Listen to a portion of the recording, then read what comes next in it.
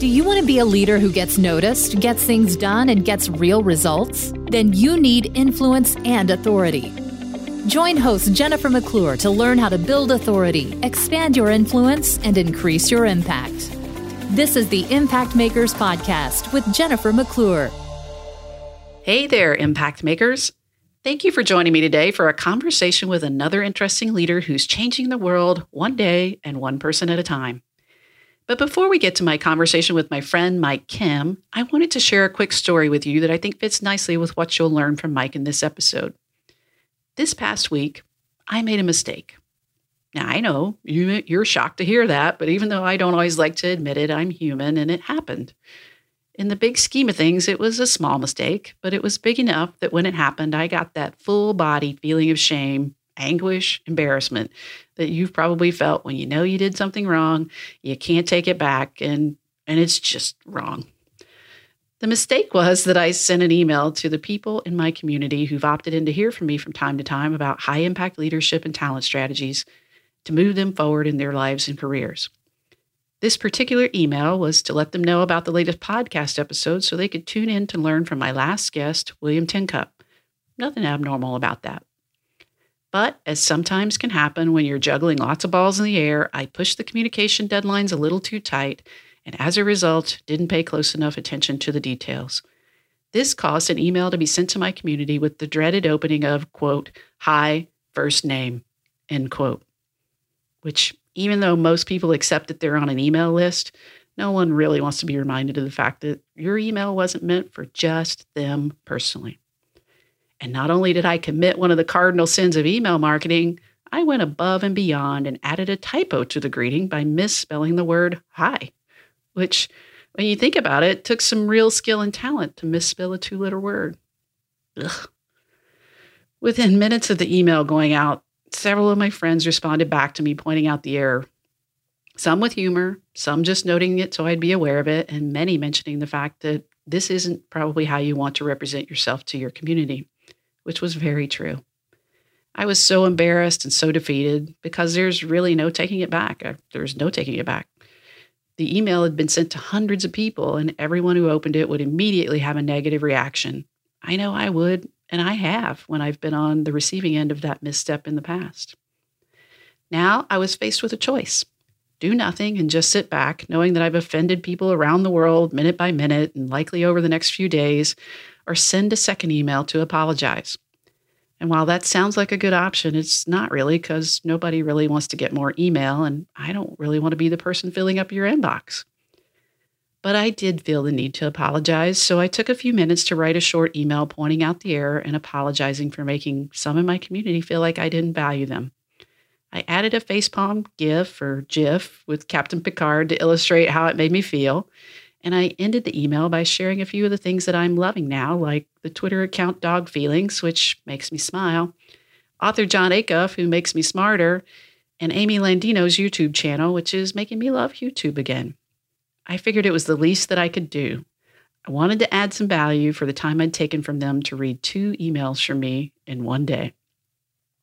What happened next made a huge impact on me and taught me a valuable lesson. Almost immediately after pressing send, I started receiving replies, text messages, tweets, and Facebook messages from people who'd received the apology email. Some thanked me for sending it because they thought I'd been hacked, since the first email didn't fit with how I typically communicate with them. Others thanked me for admitting the mistake and handling it with humility and humor. A few people shared that they were saving the email as an example to use in the future when they made a mistake, and they needed to apologize for it. Over the course of the evening and through the next day, the replies kept coming in. More replies than I've ever received to one of my emails, and everyone gave me grace. I was brought to tears more than once by the kindness and gratitude expressed in the quick messages. It really doesn't take that much to make me cry. I'm human. I make mistakes, and not only did most people forgive me, many of them mentioned that they learned something in the process. Now, I realize that in the context of all the things going on in the world, this mistake doesn't even register on the scale of important things. It really doesn't. But while a few people may have unsubscribed from receiving future updates from me, I'll be okay. But I do think it's helpful to be reminded that most people are for you. They want you to succeed. And even more importantly, when you make mistakes, are honest, and share what you've learned, your community can learn from your mistakes too. And that's a good segue to introducing you to my guest today, my friend Mike Kim. Mike is someone that I've been learning from for years now. I connected with Mike probably 3 years ago when we were both members of an online membership community for entrepreneurs and business builders created by Michael Hyatt, which is called Platform University. At the time, Mike was a successful chief marketing officer for an organization focused on helping students to succeed in school and achieve top test scores to gain admission into the college of their choice. But he was also blogging and podcasting in the evenings and on the weekends. And he was sharing what he was learning about building a personal brand beyond his job title or position in the company that he worked for. When I noticed him sharing helpful information and resources he was creating in the member forums, I visited his website. I liked what I saw, I downloaded his blogging guide, and I subscribed to his podcast. Even though I was a few years into running my own business, I found the experiences, tips, and resources he shared to be very helpful. And I really enjoyed his conversational and relatable style. Mike regularly shared what he was learning in his part-time entrepreneurial journey and also talked honestly about the mistakes he was making along the way. Eventually, he decided to leave his day job and go out on his own full-time. He escaped corporate America, so to speak, and since that time, he's continued to share his experiences with an ever-growing audience of entrepreneurs, coaches, consultants, and authors, and those who want to become entrepreneurs, coaches, consultants, and authors. Mike has now become one of my most trusted business advisors and also a good friend. When he started a mastermind group a few years ago, I was one of the first to apply to get in. I knew I could learn a lot from him and happily paid for the opportunity to get access to his coaching and network. I think you can learn a lot from Mike's journey if you think that you may ever want to start your own business or just a side hustle. I also think you can learn from him if you're doing exactly the work that you want to be doing today, whether that's in the corporate world, in ministry, or by serving others in some way. He has great advice on how you can create greater impact in the world by identifying your purpose, clarifying your message, and connecting others. I think you'll enjoy my conversation today with Mike Kim. Well, hey, Mike Kim, how are you doing today? I'm doing great, Ms. Jennifer McClure. Well, thank you so much, that melodious voice. I'm so excited to have you here on my podcast for reasons that I'm sure will come out in our conversation. But maybe before we get kind of started into that, I usually like to start with a little bit about you. And I've already told people, how I met you and connected with you. But maybe start from wherever you want to towards the beginning on kind of what is the Mike Kim story? How did you kind of come onto the scene in this world and start your journey? Yeah, like a lot of us, in life, you go through a couple of transitions, right? And I'm turning 40 this year, and when I got my start in my career, it was in something completely different than what I do now. Right now, I have an online-based business. I teach marketing and branding. I speak at marketing conferences, and I'm on the cusp of doing a few different things and getting out of the marketing space. But a few years ago, I grew up doing music. I was working at a church as the music director. I thought that was what I was going to do. And one day I went out to this conference, and I met somebody who was at the top of the mountain at what I was doing at that time in my life. And I had this weird feeling, Jennifer. I was like, wow, do I want this guy's life in like 15 years? And I said no. And I had no idea what that meant. It just meant that everything I was walking towards and building was not going to lead me to a place I wanted to really be. And so it created this, it was the catalyst for me to start thinking about life in a different way and to kind of build the kind of life that I want. And I realized that no one was going to do that for me. That if I was like one of these fish that just go along with the stream, that life would take me somewhere and it wasn't necessarily where I wanted to go. And so I got getting serious about what kind of life I wanted to have. And I took a leap of faith and I left that world. I went into marketing at this small business that hired me at the time, cut my teeth there.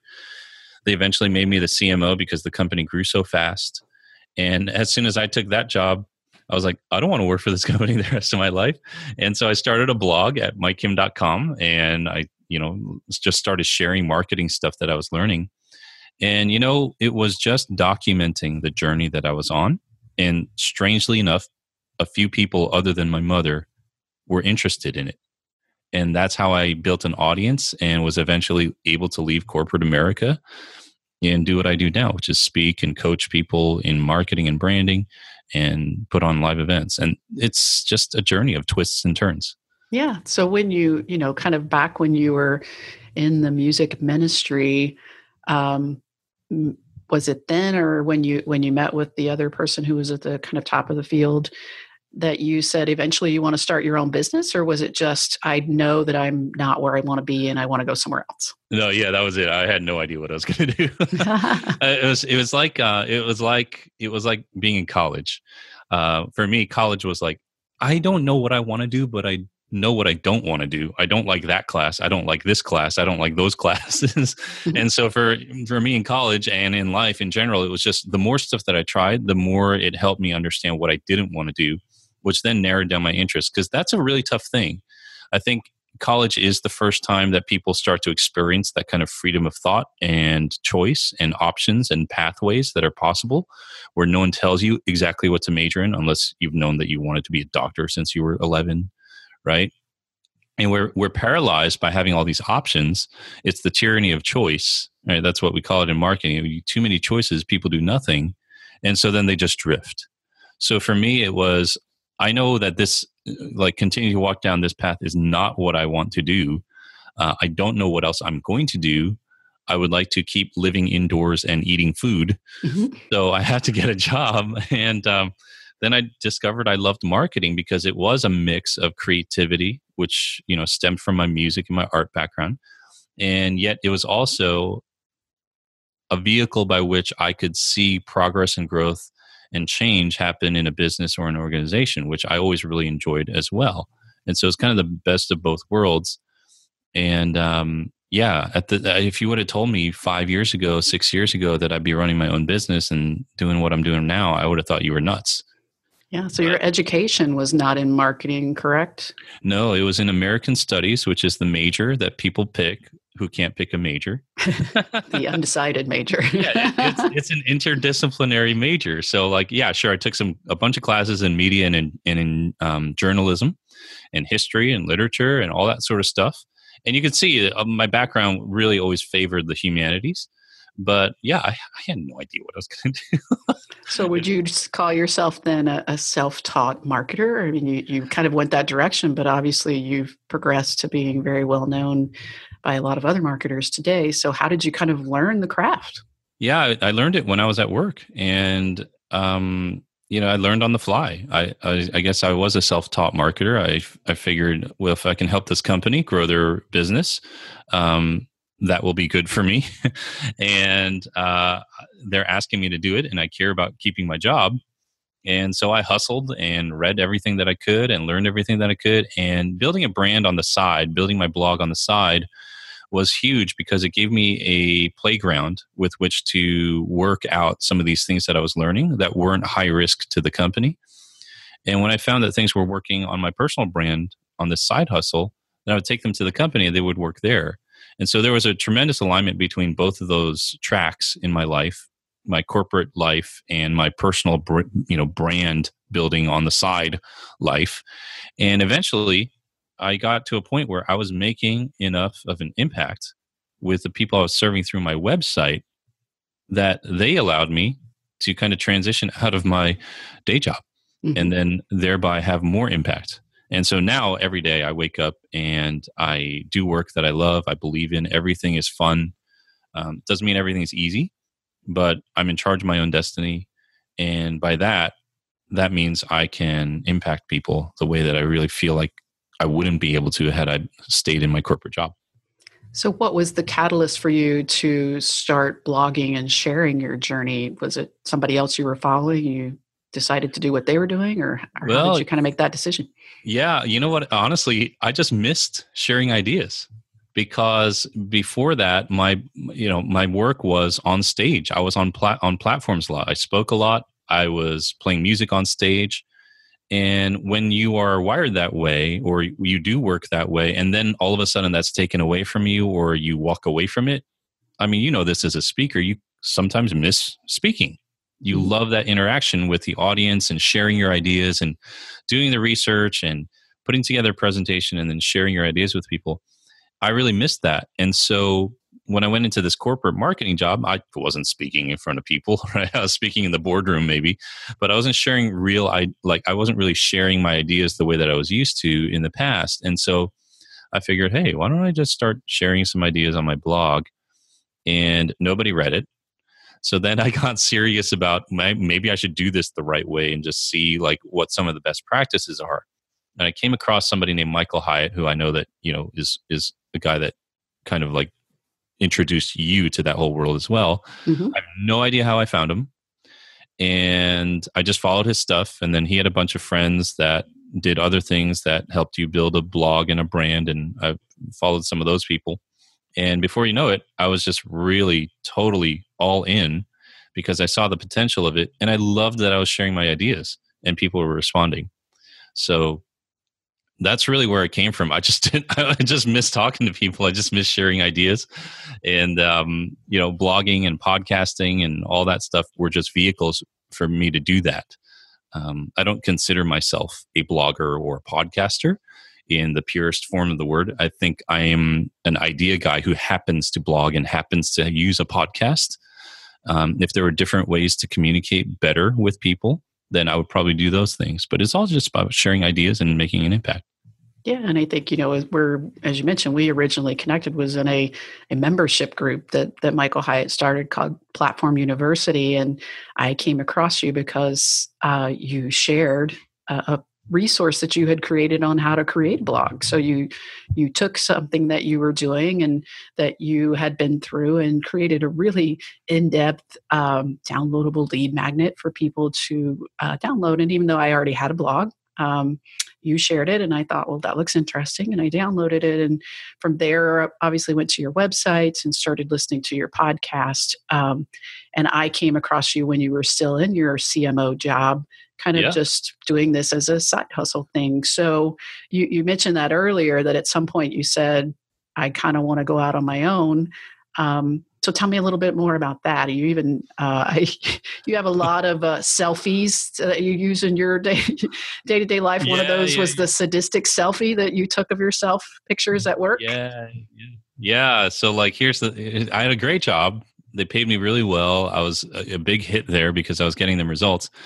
And here's what happens in a situation like that, right? Like you go day to day through your work week, and you don't realize how tough it is, right? I mean, and you do, but then the company party happens, right? Every couple of months or the holidays, and you get together with all the people that you're, working with in the trenches, and you go out for a bunch of drinks, and the company, there's a big party, and you romanticize and reminisce about all the things you've done together. And it's like, it creates this false sensation of like joy and pleasure. Mm-hmm. Like it like masked how I felt on a day-to-day basis. And so what I started doing was taking pictures of myself while I was in the office or on a conference call, because I was so miserable, but I would forget how miserable I was after I went to sleep and came back to work the next day, and then the company party, and it just kind of masked that discontent that was sitting underneath. And it wasn't that I wasn't that I was ungrateful for my job. I was very grateful for it, but I knew, and this is where I think that we have to learn to be really honest with how we feel.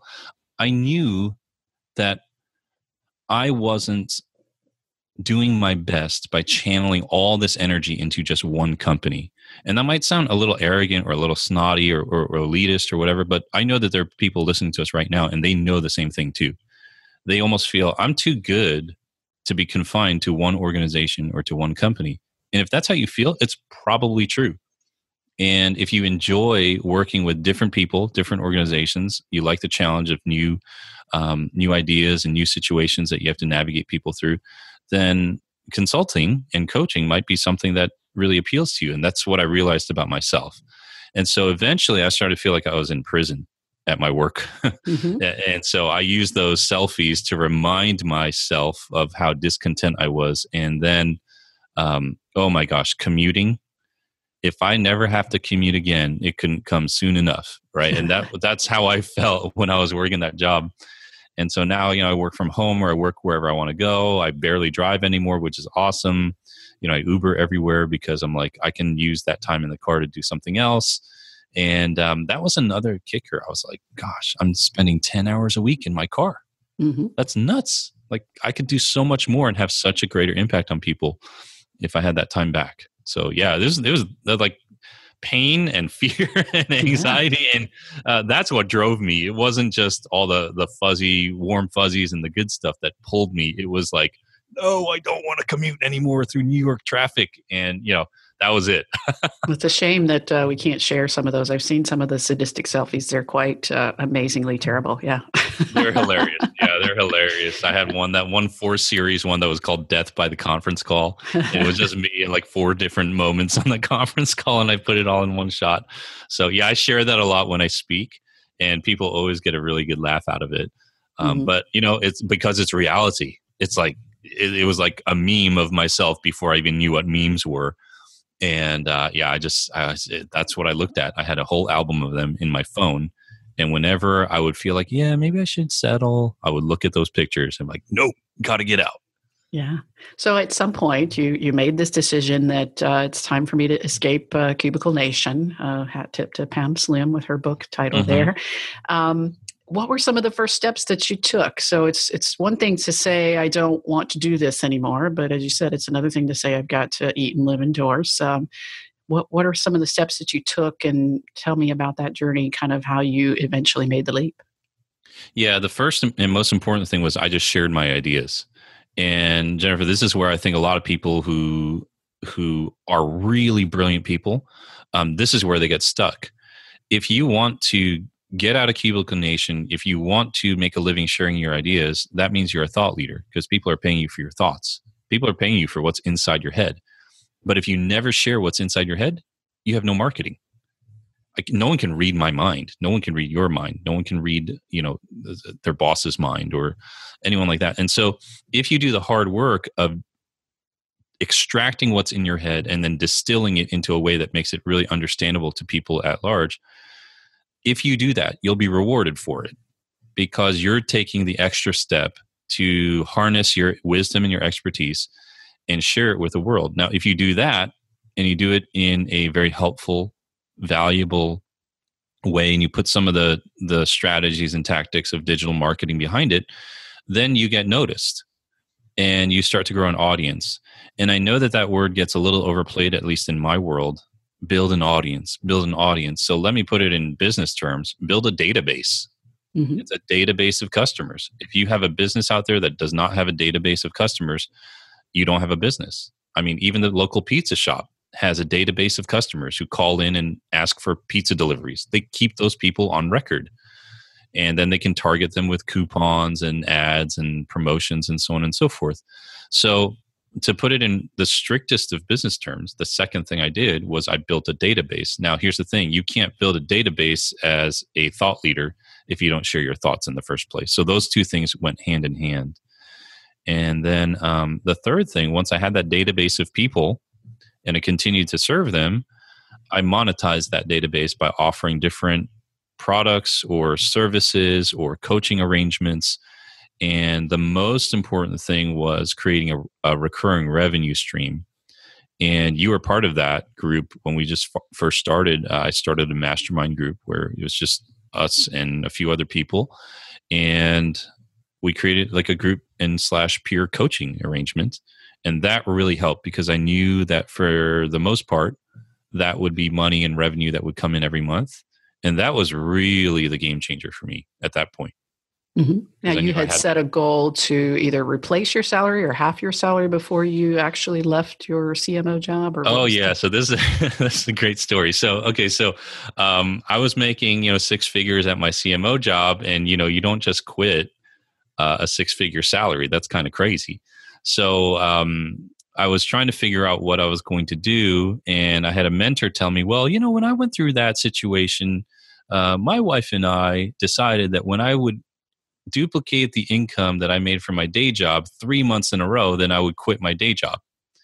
And he was a writer. He did a lot of freelance writing on the side, and he did that. And he's like, the mistake I made was I stayed 9 months later because he loved the extra income, but he didn't have a spare minute to his day. He was working 2 full-time jobs.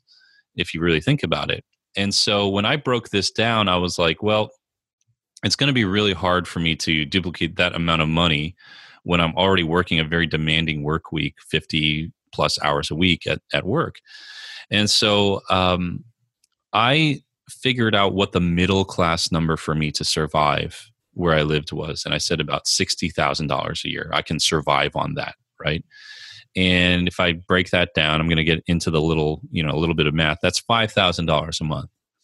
Well, the idea of making $5,000 a month on the side sounded ridiculous, like ridiculous to me, right? Mm-hmm. I was like, how am I going to do that?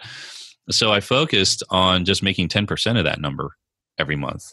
So if I made an extra $500 a month instead of $5,000 for a couple months in a row, I figured that I would learn a thing or two about monetizing that database of people that I'd accumulated for about a year and a half. And then I realized, oh, I can do this. And then $500 became $1,000, and $1,000 became $2,000, because I was able to wash, rinse, and repeat the process over and over again. So I'd sell a suite of downloadable templates, or I would offer a coaching call when I had a free day during the week, and people would sign up for it. And I just thought to myself, if I do it once, that means I can do it again. And I was able to learn how I made money with that database of people. And that's what eventually allowed me to scale out. So yeah, I broke it down, So how long was the runway, you think, from when you first started kind of making, $50 a month to $5,000 a month? And I think you did do that 3 months in a row, and you did leave, right? Yeah, yeah. What was that kind of time frame? Probably about 10 months. And this is where I learned a real big lesson. So I remember I had these really good months, like in September, October. And then the holidays hit, right? November and December, and nobody was spending money. And I was like, oh, I made 2 great months, and I dropped off in November and December. Thank God I still have my day job, because my goodness, I can't believe what kind of turmoil I'd be in if this was my only income and I had like 0 sales or contracts come in November and December, because people are just like, they're in the holiday season, right? Mm-hmm. So that's when I really learned the importance of setting up recurring revenue and having some sort of passive income. I'm sure you've talked about that a little bit on the show, but passive income is basically I create a product once, throw it up on Amazon, and people buy it every day, mm-hmm. just because they come across it. And so I've done the work once, but I'm paid for it multiple times. And I needed that. I didn't have those kinds of systems or products or processes in my business. And that's when I understood the importance of creating recurring revenue. So I was like, oh gosh, licked my wounds, went back to it, turn of the new year, and really hunkered down. And within 7 months after that, I was able to turn it around and just leave completely.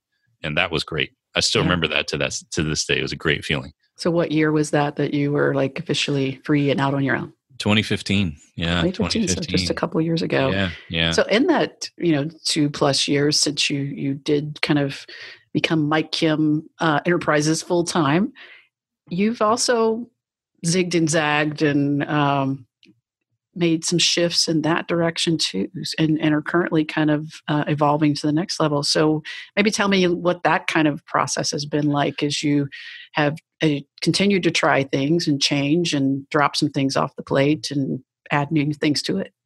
Yeah, when you're an entrepreneur, you have these 4 freedoms, right? And these are things that no one else has unless they're entrepreneurs. You have freedom of time. You can decide how you want to spend your time. No one's telling you that you have to be at work by this time or that time. So you have freedom of time. You have freedom of money. So no one caps your income.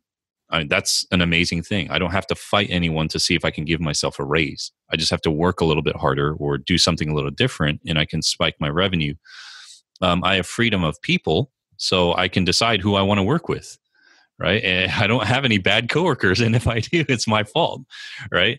And the 4th freedom is the freedom of purpose. And I think that's one of those things that changes and evolves as you go through life, right? Purpose. Mm-hmm. And so one of the things that I often ask my clients when they need clarity on their brand message is I ask them 3 questions. I ask them, what really ticks you off? Number 2, what really breaks your heart? And number 3, what's the big problem you're trying to solve? And one day I asked myself those questions, and I had a friend kind of just write down the answers, and we just flipped the seats, and I put myself in that seat. And I realized, Jennifer, like the things that I was saying had nothing to do with marketing. Mm-hmm. I was like, you know what ticks me off? It ticks me off that there are great, brilliant, wise people out there, and that wisdom never gets shared with the world because they don't know how to get out of cubicle nation, and they don't know how to get out of their corporate job, or they don't know how to escape or navigate that transition. That ticks me off. It ticks me off that organizations and companies, and because of power and control, will stifle and even smother and abort that kind of wisdom and expertise. I think there are so many brilliant people in the world, and they just go unseen and unheard because others are keeping them under their thumb. And I realized that has nothing to do with marketing. And what breaks my heart is that these folks, stand at the bus stop every morning and fight through a 45-minute commute through New York or New Jersey, or that's where I lived at the time. And they're miserable, and their families are worse off because of it. They don't have great relationships with their kids because of it. They're stressed out. They just feel like they're surviving through life. That breaks my heart. And the big problem I wanted to solve was I wanted to ignite people to step into their purpose. And I realized, again, none of these were marketing answers. The interesting thing, though, was that marketing is a vehicle by which I can solve that problem. Mm-hmm. And when I realized that, then everything became clear to me. So right now, I still am driven by those core questions, the answers to those questions. I want to help people live in their fullest potential, make an impact on the world. Right up until this point, it was done through marketing, but I'm switching gears again, and I'm really trying to leverage the high level relationships that I've built over the years through marketing. I've befriended a lot of influencers. I've befriended a lot of leaders, corporate, nonprofit, you name it, and I'm trying to bring them together. And that's another unique thing that I carry, and I didn't realize until a little bit later in life, that I'm pretty okay at making friends with people. So why don't I do something about that, right? Why don't I connect people? So, that's kind of what I'm up to. But you can see how that introspection and that self-reflection of like what's really, really inside my heart help determine which way I want to go. And I'm able to do it because I'm an entrepreneur. Yeah. And I think, you had your first live event last fall, right? Last August, was it? Mm-hmm, mm-hmm. August 2017. And you're kind enough to invite me to speak there. And it was called Influence and Impact. And your goal was to do just that, to really bring together the people that that was kind of the focus of the event, to talk about and learn about how they could create the most influence and impact in the world. And I shared this with you, but it was really I go to a lot of events, obviously. It's what I do and what I love to do. And sometimes I'm speaking, and sometimes I attend on my own. And even though I was speaking at your event, the value was really for me much more in kind of being a part of the conference and connecting with the people. And throughout that entire event, I kept meeting new people to me that I had not met or known before. And the first question I would ask is, how did you find yourself at Influence and Impact? Or how do you know Mike? And so many people, there were people there that you have been childhood friends with for years. There were, your former pastor was there, people that had taken your online courses, people that were also in the mastermind with myself and you. And I was struck so many times during that event, almost to the point of tears. And I think one point to the point of tears about so many people that you have met along the way that are still in your life, that still really are benefiting from you speaking into their lives and you benefiting from them speaking into yours. So is that something that I don't know that I've ever been around a group of people so much where there was such a wide range of people throughout your entire life who were there supporting you. Yeah. How does that happen? How does one build that kind of relationships with people and influence and impact? I feel, well, thank you for saying all that. And I feel like I just try to be a good friend to people. I just try to be a good friend to people. that was one of my strengths. I think honestly, I think I learned that because I was a musician. And if you can be friends with creative people, like artists who are like the free spirits of the world and totally egocentric and stuff, and you can somehow get along with those people, it's like you can get along with anybody, right? And I think empathy is huge. Understanding what people want, what people need, understanding how you can help them, and if you can't help them directly, who you know that can help them.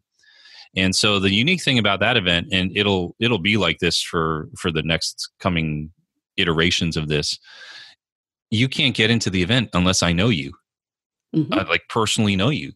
And that's what makes it so fun. I know everyone who's going to be there. And so it's just kind of like a family gathering. And the reason I did it was because, like you said, I had these friends that were in online marketing that I met in my, latest career phase, if you will. I had all these people from my music and ministry days. I had people who were my childhood friends. I had people that came through my coaching programs, and they were students of mine.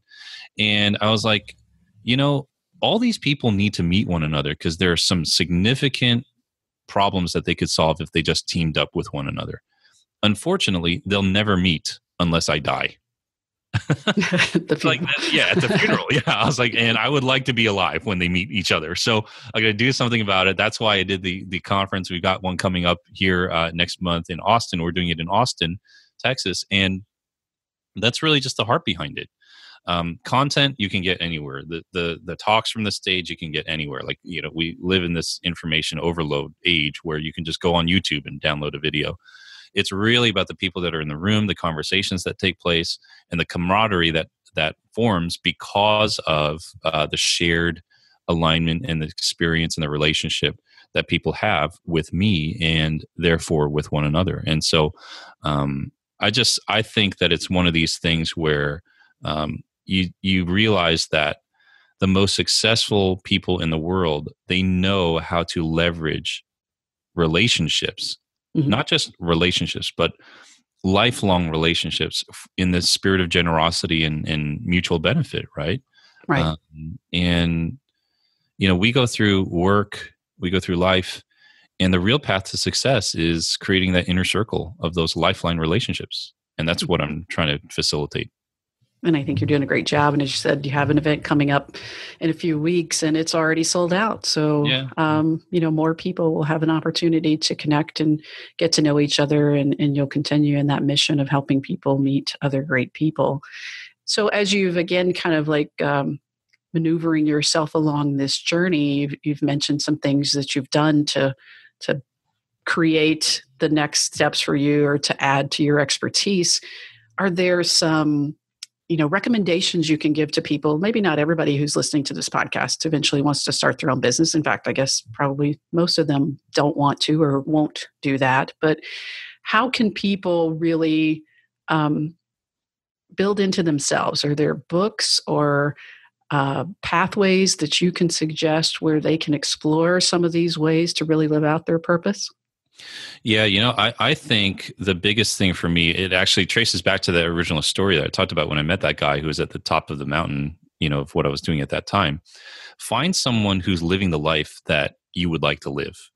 I think books are great. I think podcasts are great. I love them. I consume a lot of material. But for me, it was who's living the life that I want to live.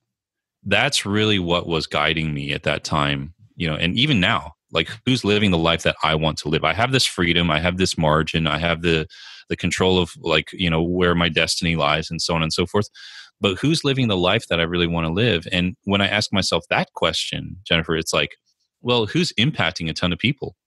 Who is living every day to the fullest of their ability and continuing to expand those capabilities? And I look at people, and this might sound cheesy, but people like Tony Robbins and Ray Dalio and some of these, really, really accomplished people that are helping so many, not just through their words or through their content, but by building businesses and generating revenue so that they can give to charities. They can really make an impact in the world where money is needed to drive things forward. That's what I'm really opening my heart to right now. So the first thing I always do is I just look for somebody who is really living the life that I want to live. The second, I recommend this book all the time, and it's kind of like out of left field, but it's a book by Henry Cloud called Necessary Endings. And it is one of the most impactful books I've ever read. The premise of the book is that endings are just as natural in life as beginnings. And he has this great picture of a tomato plant or a rose bush. And I remember thinking about that at the time when I read the book.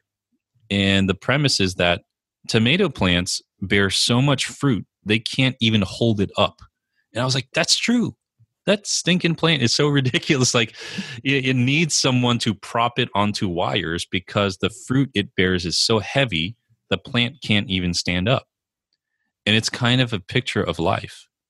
We're always busy. There are always things that are growing. We are always producing more than our lives, our schedules, our bodies, our minds, our emotions can carry.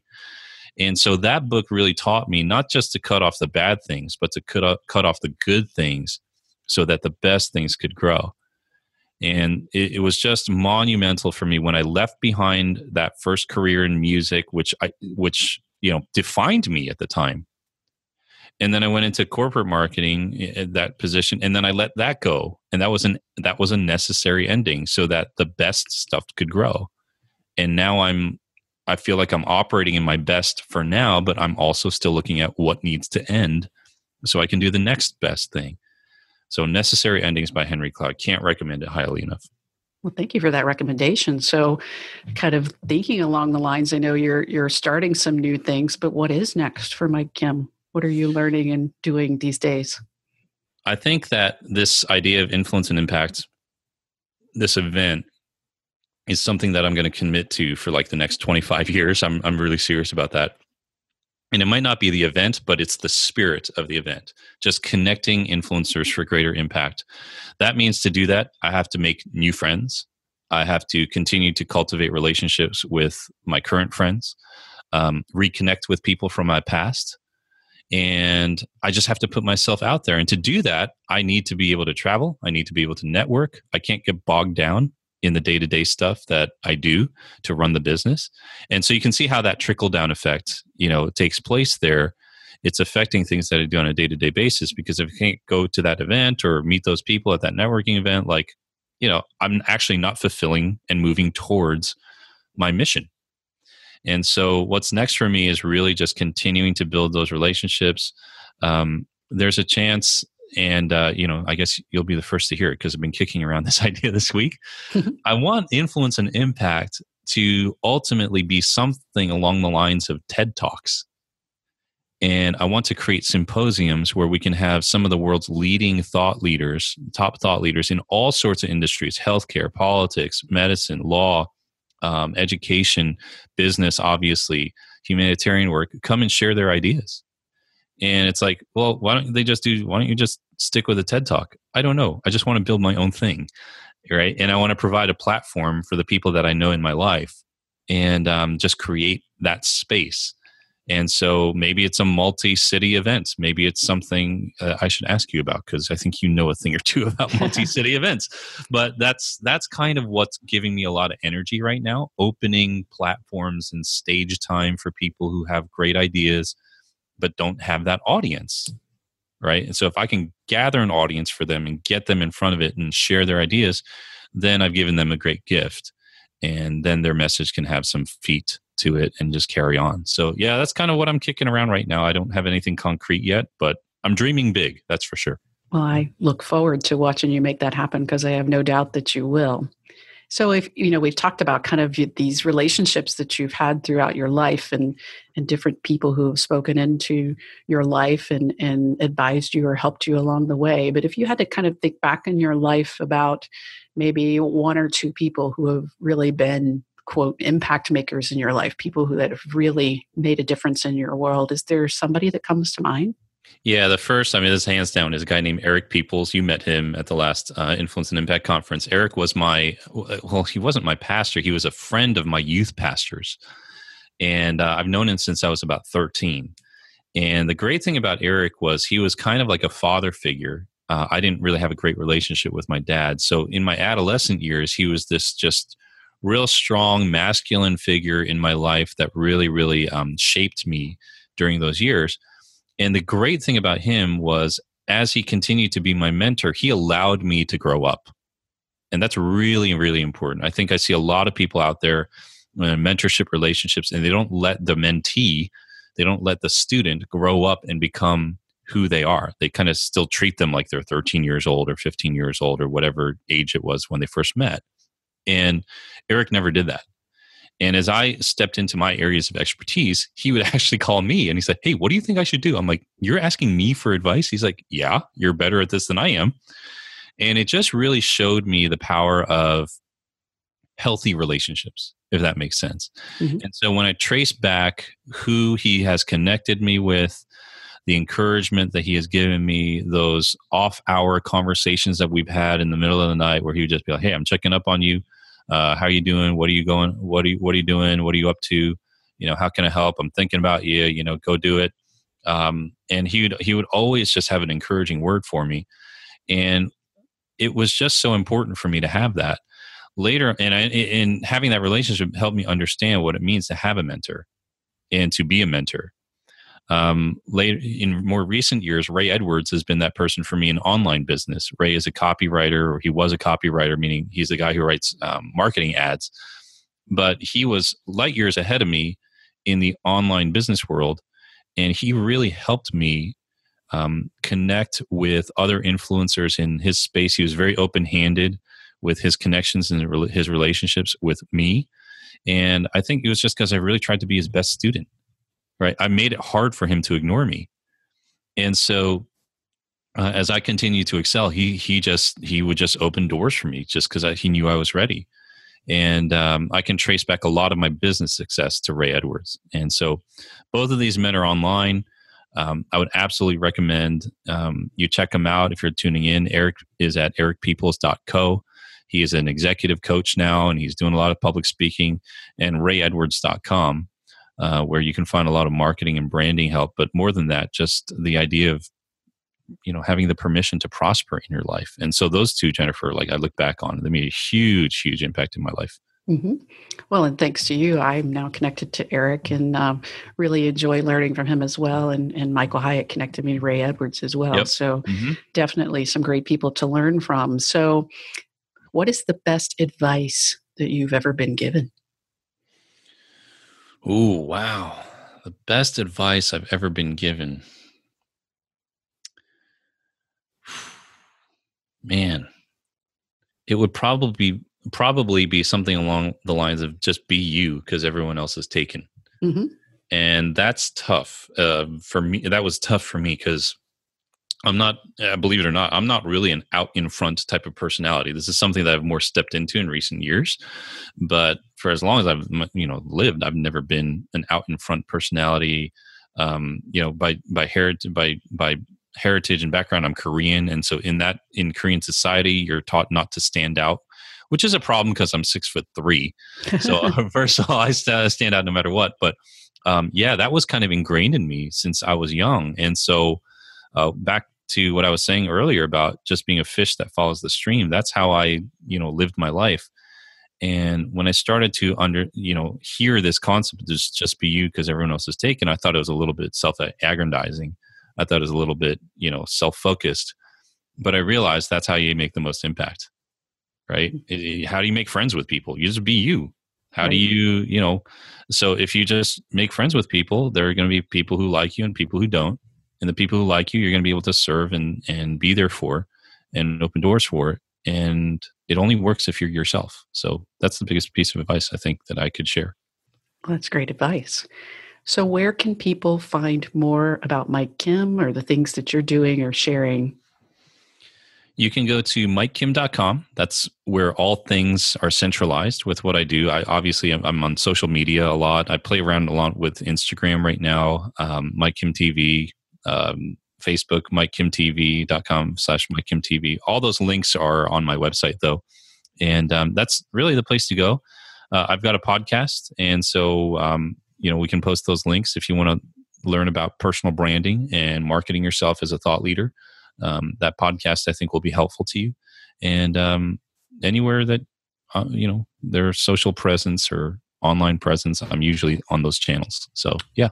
And definitely we will link up to those things in the show notes at jennifermcclure.net. And the podcast, I like to always point out that I am a loyal listener. I've listened to every episode from the early beginnings when the podcast was called Up and to the Right. And then when you changed into more of a personal brand focus with Brand You. And I will continue to listen to anything that you share because I really enjoy learning from you, Mike. And thanks for being here with me today on the Impact Makers podcast. It was a pleasure. Thanks to everyone tuning in, and have a great day. Absolutely. It's time for you to get noticed, create change, and grow your influence. Don't waste any time. Subscribe to this podcast and help us get the word out by leaving a review.